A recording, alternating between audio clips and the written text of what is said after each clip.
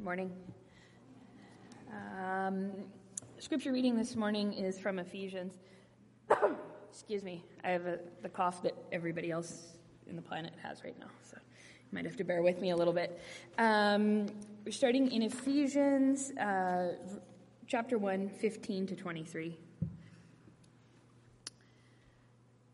For this reason, because I have heard of your faith in the Lord Jesus and your love towards all the saints, I do not cease to give thanks for you, remembering you in my prayers, and that the God of our Lord Jesus Christ, the Father of glory, may give you the spirit of wisdom and of revelation in the knowledge of him, having the eyes of your heart enlightened, that you may know what is the hope that which he has called to you, what the riches are of his glorious inheritance in the saints, and what is the immeasurable greatness of his power towards us who believe, according to the working of his great might, that he worked in Christ when he was raised from the dead and seated at his right hand in the heavenly places, far above all rule and authority and power and dominion, and above every name that is named, not only in this age, but also in the one to come.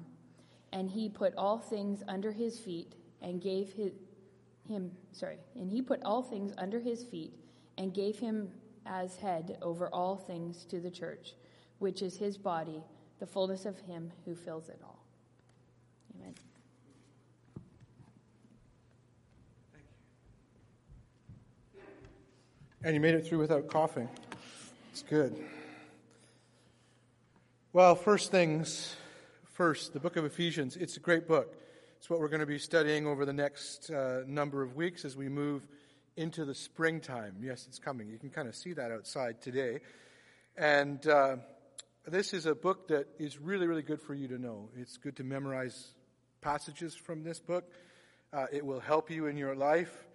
And it it gives us a good handle on how our spiritual life relates in terms of what we believe with what we're called to do. What is it that we really need to know in this life? I'm saying this somewhat with some sympathy, I think, at least some understanding, but a little critically as well, that if we were to ask what we really need to know in this life, often answers have to do with money.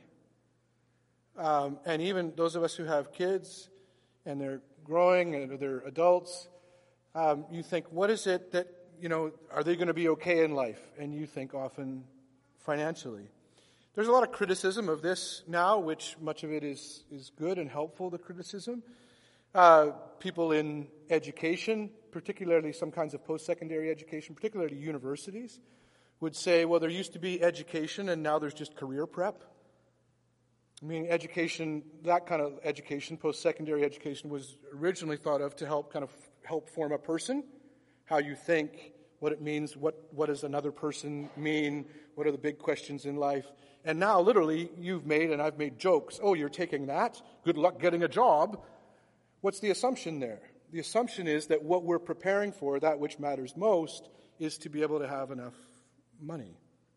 And it's understandable, as I say, because much turmoil or difficulty can come if we don't have that kind of security.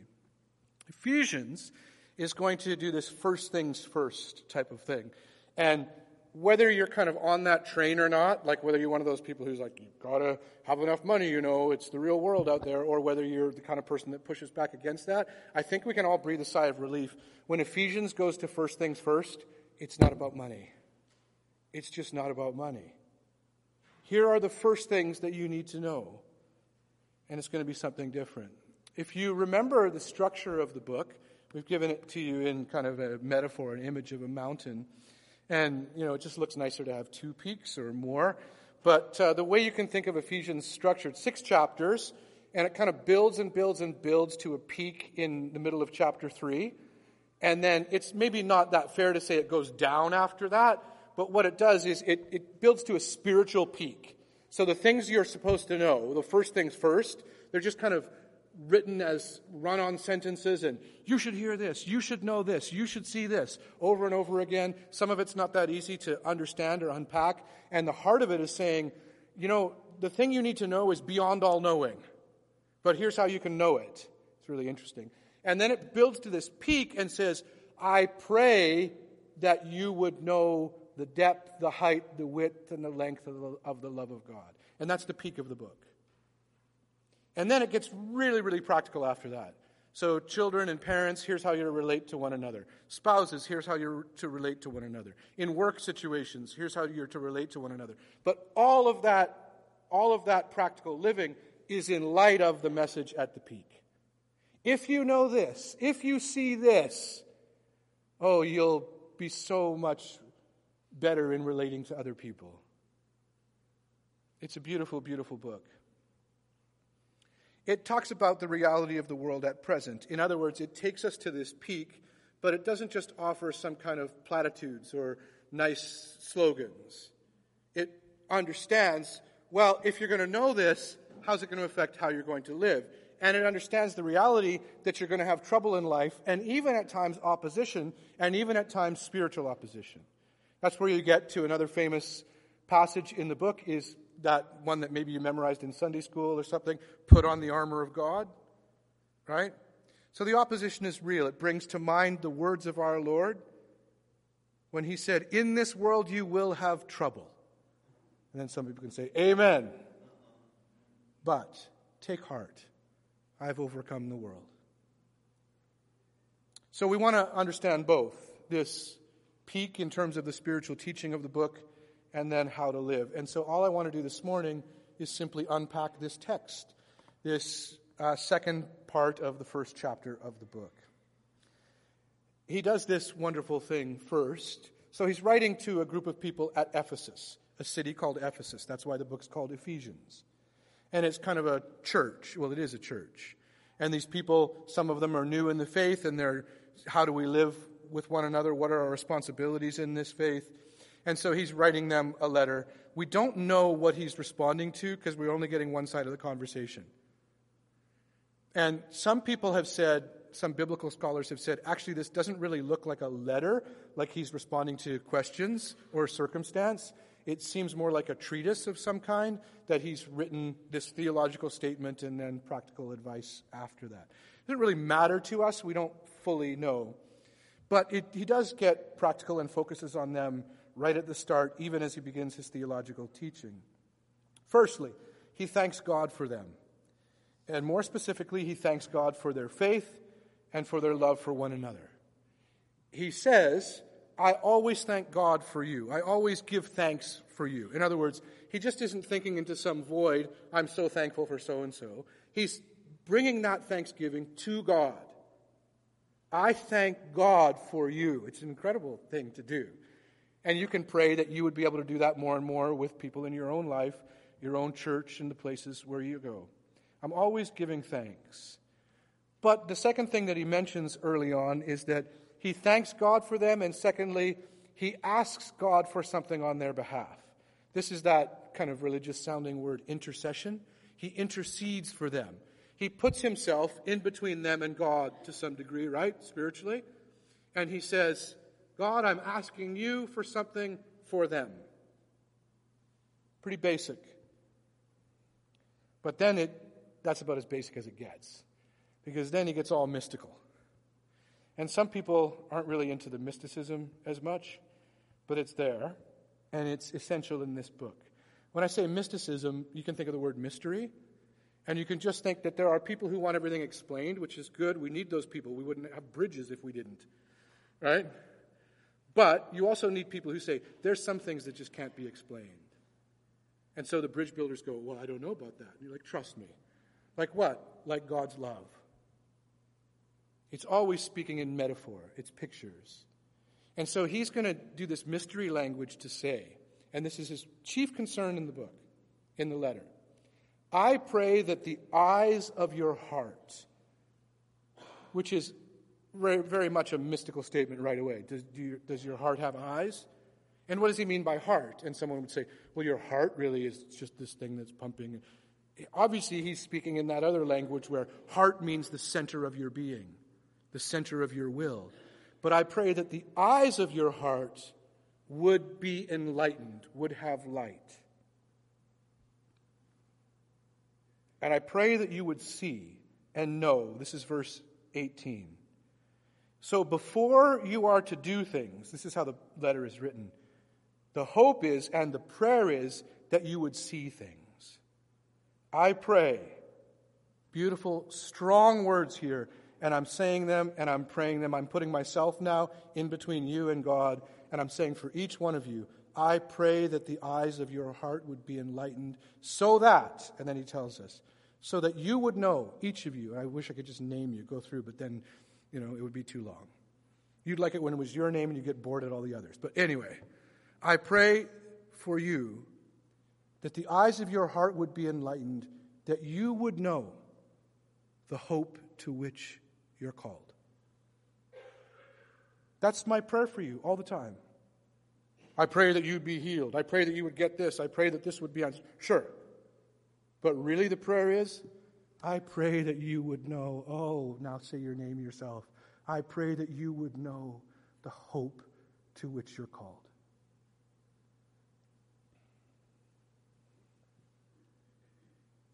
And then the hope is described, but mystically. It's not clear. It's not financial security, or a luxurious lifestyle. Though people in Christian history have tried to make it that. They've twisted and perverted Scripture to say that, it's supposed to be like that. It's not that. So what is it? I pray that you would know the riches, so there's riches there, the riches of his glorious inheritance.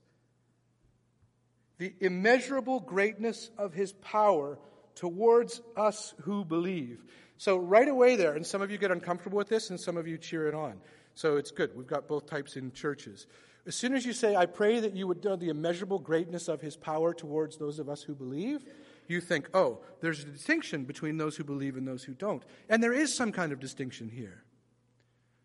But the distinction is not that, some people are bad and some people are good and God loves some people and not others. It's not those kinds of distinctions at all. The distinction is that those who have seen this glorious hope have and understand a power that if you haven't seen it, you don't know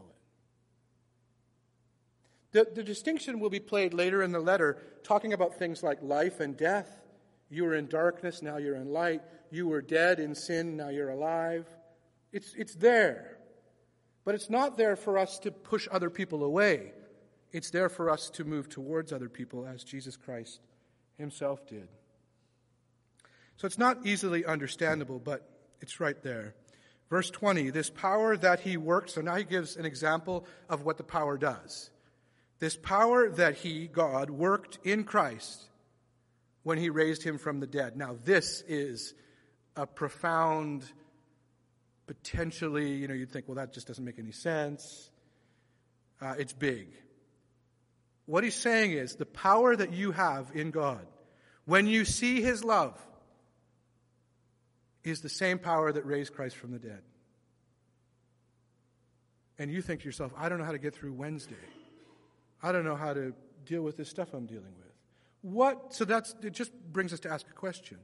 What on earth does it mean that we have power like that? And because we live in a world that you think power equals getting things or, getting higher, we think therefore power equals, well, if I have power, I can get what I want. And I can make people do things. It's not the kind of power he's talking about. I pray that you would know that you have the power, the same power that raised Jesus Christ from the dead is working in you. Now consider for a moment that power might get you something better than simple earthly success and achievement. Because you know already, don't you, that doesn't cut it. This power gets you to see something eternal and good and beautiful, the best ever. I'd rather have the stuff. Do I get the things as well? We sometimes say that. Jesus as life over death, light over darkness. This same power that raised Jesus Christ from the dead. Death has been defeated. We'll say that again at Phoebe Jean's service in just a few minutes. Death has been defeated in Jesus Christ. Love over hate and despair and fear. So then the rest of the passage is just a Christ hymn. This often happens with Paul. I don't know if any of you have experienced this in your faith. You're talking to somebody about Jesus and you say, or about faith or whatever, but this more specifically about Jesus Christ. This is what it's like that Jesus Christ was raised from the dead. And then Paul kind of goes, oh, Jesus our Lord, and then goes into this hymn to Jesus and talks about him being exalted, the one who has loved us, the one who has given all, the one who has humbled himself, the one who didn't consider equality with God something to be grasped, the one who made himself a servant, the one who, if you look at him, obviously he does not see power as the rest of the world sees power. The need of every human heart. He just sings this hymn to Jesus Christ. And then he says, and now he is exalted. And that exaltation, the words Jen read for us, it's fantastic. Don't miss this in your scripture. That exaltation is not just the highest power. He doesn't say that. He is exalted above all power. Anything that you think is power in human terms, he's above that. He's not the most powerful kind of person because his power is an entirely different category. And he demonstrates it to us in loving us while we're sinners, in giving his life for the life of the world. Where will you most see his power? On the cross and then in the resurrection.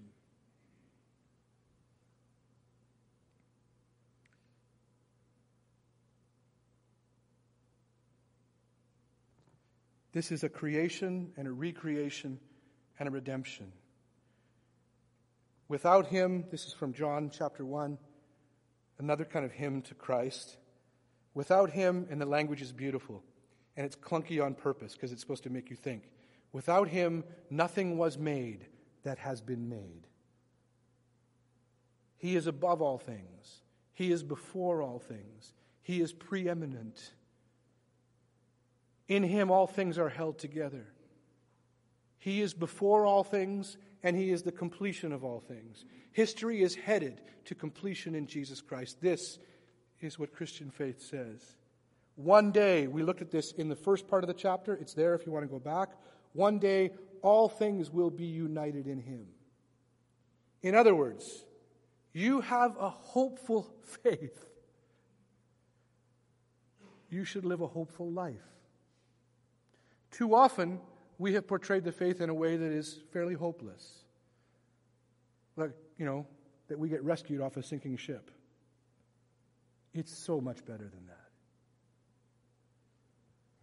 The distinctions are there in terms of life and death, but it's always hopeful towards this recreation. It is not earthly power, nor money, nor wealth, nor political power and influence that we're talking about in Jesus Christ. If it was earthly power, money, or wealth, or political influence, if that was the end, then Jesus Christ did not accomplish much in his lifetime. He was in most ways a failure by the standards of the world. So why are you trying to judge yourself by the things that he never had?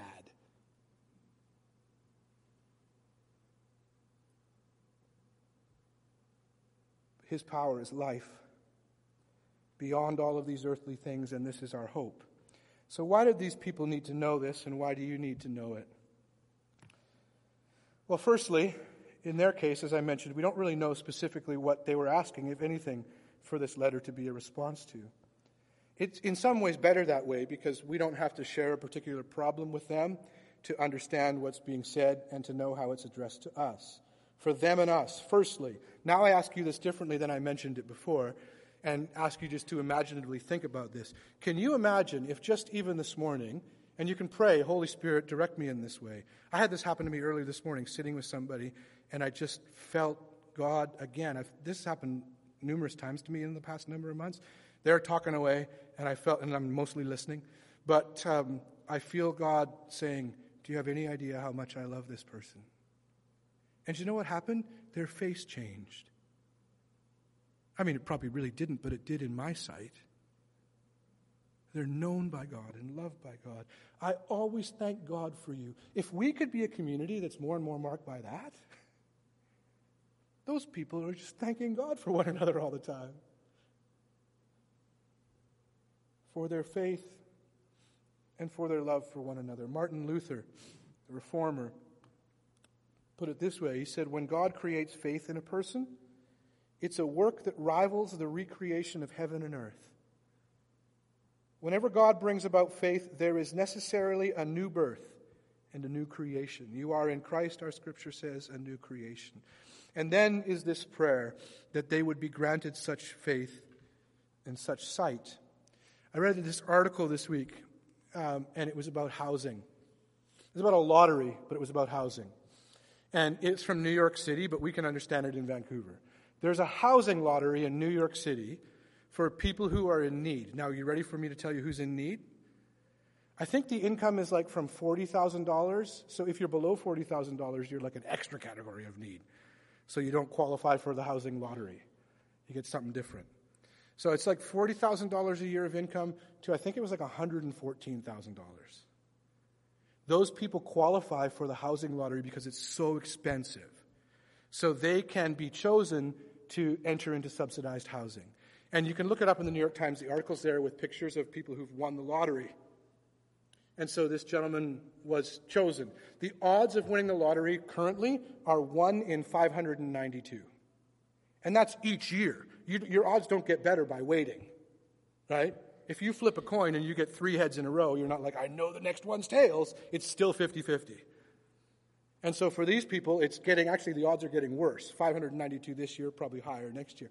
And so the article was just going through, this gentleman won the lottery, and he's got this place that costs such and such.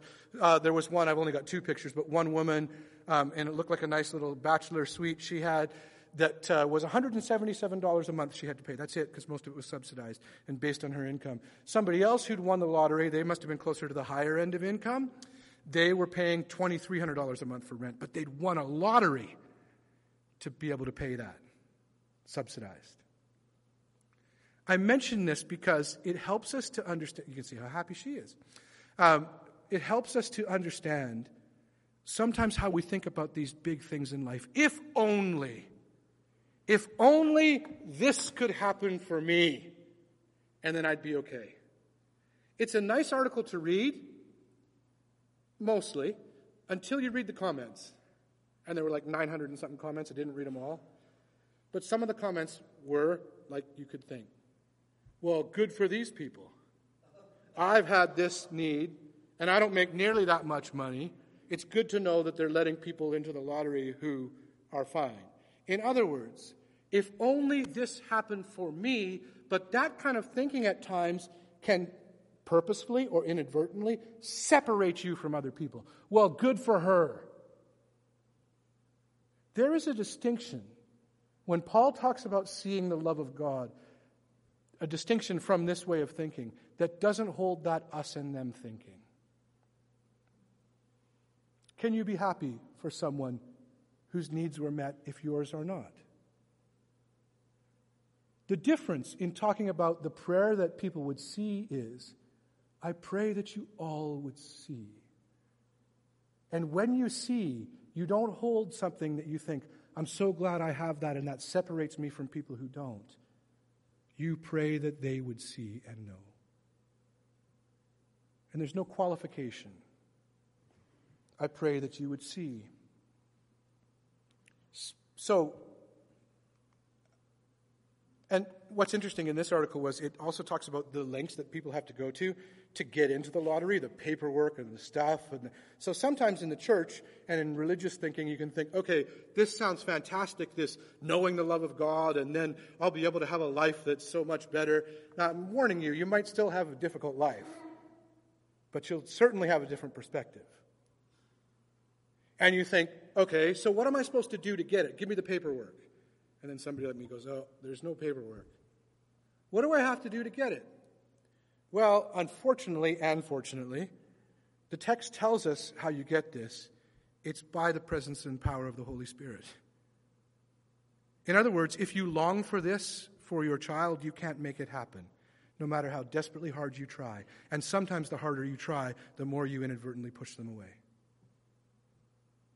And so, because we live in this world where it's like, if only they had enough and they got enough security, you sometimes think with those you love or care for or others, you think, my hope for them is that they would do something. Here, the first thing is, my hope for them is that they would see the love of God. The only thing I can give you in how you get this is that you humble yourself and you ask. And you say, and even if it sounds really wooden, and why am I praying to a spirit? What is this? I'm not religious, whatever. But you pray, dear Holy Spirit, Heavenly Father, Lord Jesus, whatever, right? Dear God, I want to see. And all I can say to that is, God is good. It's different even if you're praying for somebody else. I pray that they would see. I pray that I would know the hope to which I'm called. But it's plural. Always plural, both individual and plural. I pray that we would know the hope to which we're called. I pray that you would know the hope to which you're called. Then the kind of challenging question for us becomes, do you live like someone who has hope? Or are you, as a Christian person who supposedly has this great faith in Jesus Christ, are you more upset about things than those who aren't Christian? We are to be hopeful people. Because we believe that one day all things will be united in Him. People right away say, well, what does that mean about salvation? I'm not making a salvation statement here. I'm saying what Scripture says about the end of all things. And that's hopeful. And so you're invited to respond. So your first prayer, and for others always, for self I suppose as well, but for others always. So we come here, we pray for George, that he would get home and that he would feel better. We need to keep praying that. You know what our first prayer is? That right now at this place where George is struggling, dealing with this recovery, that he would know the immeasurable love of God. And we could just go down the list. For Betty, who's struggling so much, that she would know God's love. And for those who have not ever responded to the love of Jesus Christ, we pray the same thing. This is a resurrection life, power in the resurrection of Jesus Christ, the one who has defeated death. In fact, same writer in 1 Corinthians says, many of you have memorized this verse, it's good to memorize it if you haven't. If Christ has not been raised, then our preaching is in vain, and your faith is in vain. In other words, the heart of this is that Jesus Christ gives us this hopeful faith in resurrection being stronger than death. That's our hope. So we look around and we say, oh my goodness, there is so much terrible stuff going on. Don't even know how we're keeping going sometimes. And I hear that too. And I'm with a lot of people, I think, oh my, how do they deal with this and then this and then this? And we can go through this thing. If we could see, I often think of this, there's like infrared lights to see things and you can see the plaque in your teeth and whatever. If there was like a concern light, what is it that you're carrying? And we could shine that over this congregation right now. Not for anything but a good purpose. My goodness, what we're carrying. And even in the midst of that reality, this is the message. We have hope because Christ has been raised from the dead and He is loved in God and we are loved in Him. Don't let people sell you a cheaper promise. Things you get, health you get. You might, and you should give thanks if God blesses you in such ways. But it's better than that. Even when things are happening that you don't want to happen. Even your own sin, your own failure, will not defeat the love of Jesus Christ. It won't. But if Christ has not been raised, then our preaching is in vain, and your faith is in vain. And finally, consider the power that is promised to you. This is an interesting one, and it fills us with such life. And remember, this is a power that is not the kind of nature of earthly power. People take this, unfortunately, at times, and they use it as kind of an earthly power type example. Like remember, you have power, Christian. You have power to do anything you want, so just pray for that thing. That is not, the verse is saying something so much better than that. The same power is at work in you that raised Christ from the dead. As God gave his Son for the life of this world, so how does this work? And I can't describe how it works except I see it sometimes in conversation with and among you. That we both, two people talking, we both know that same power.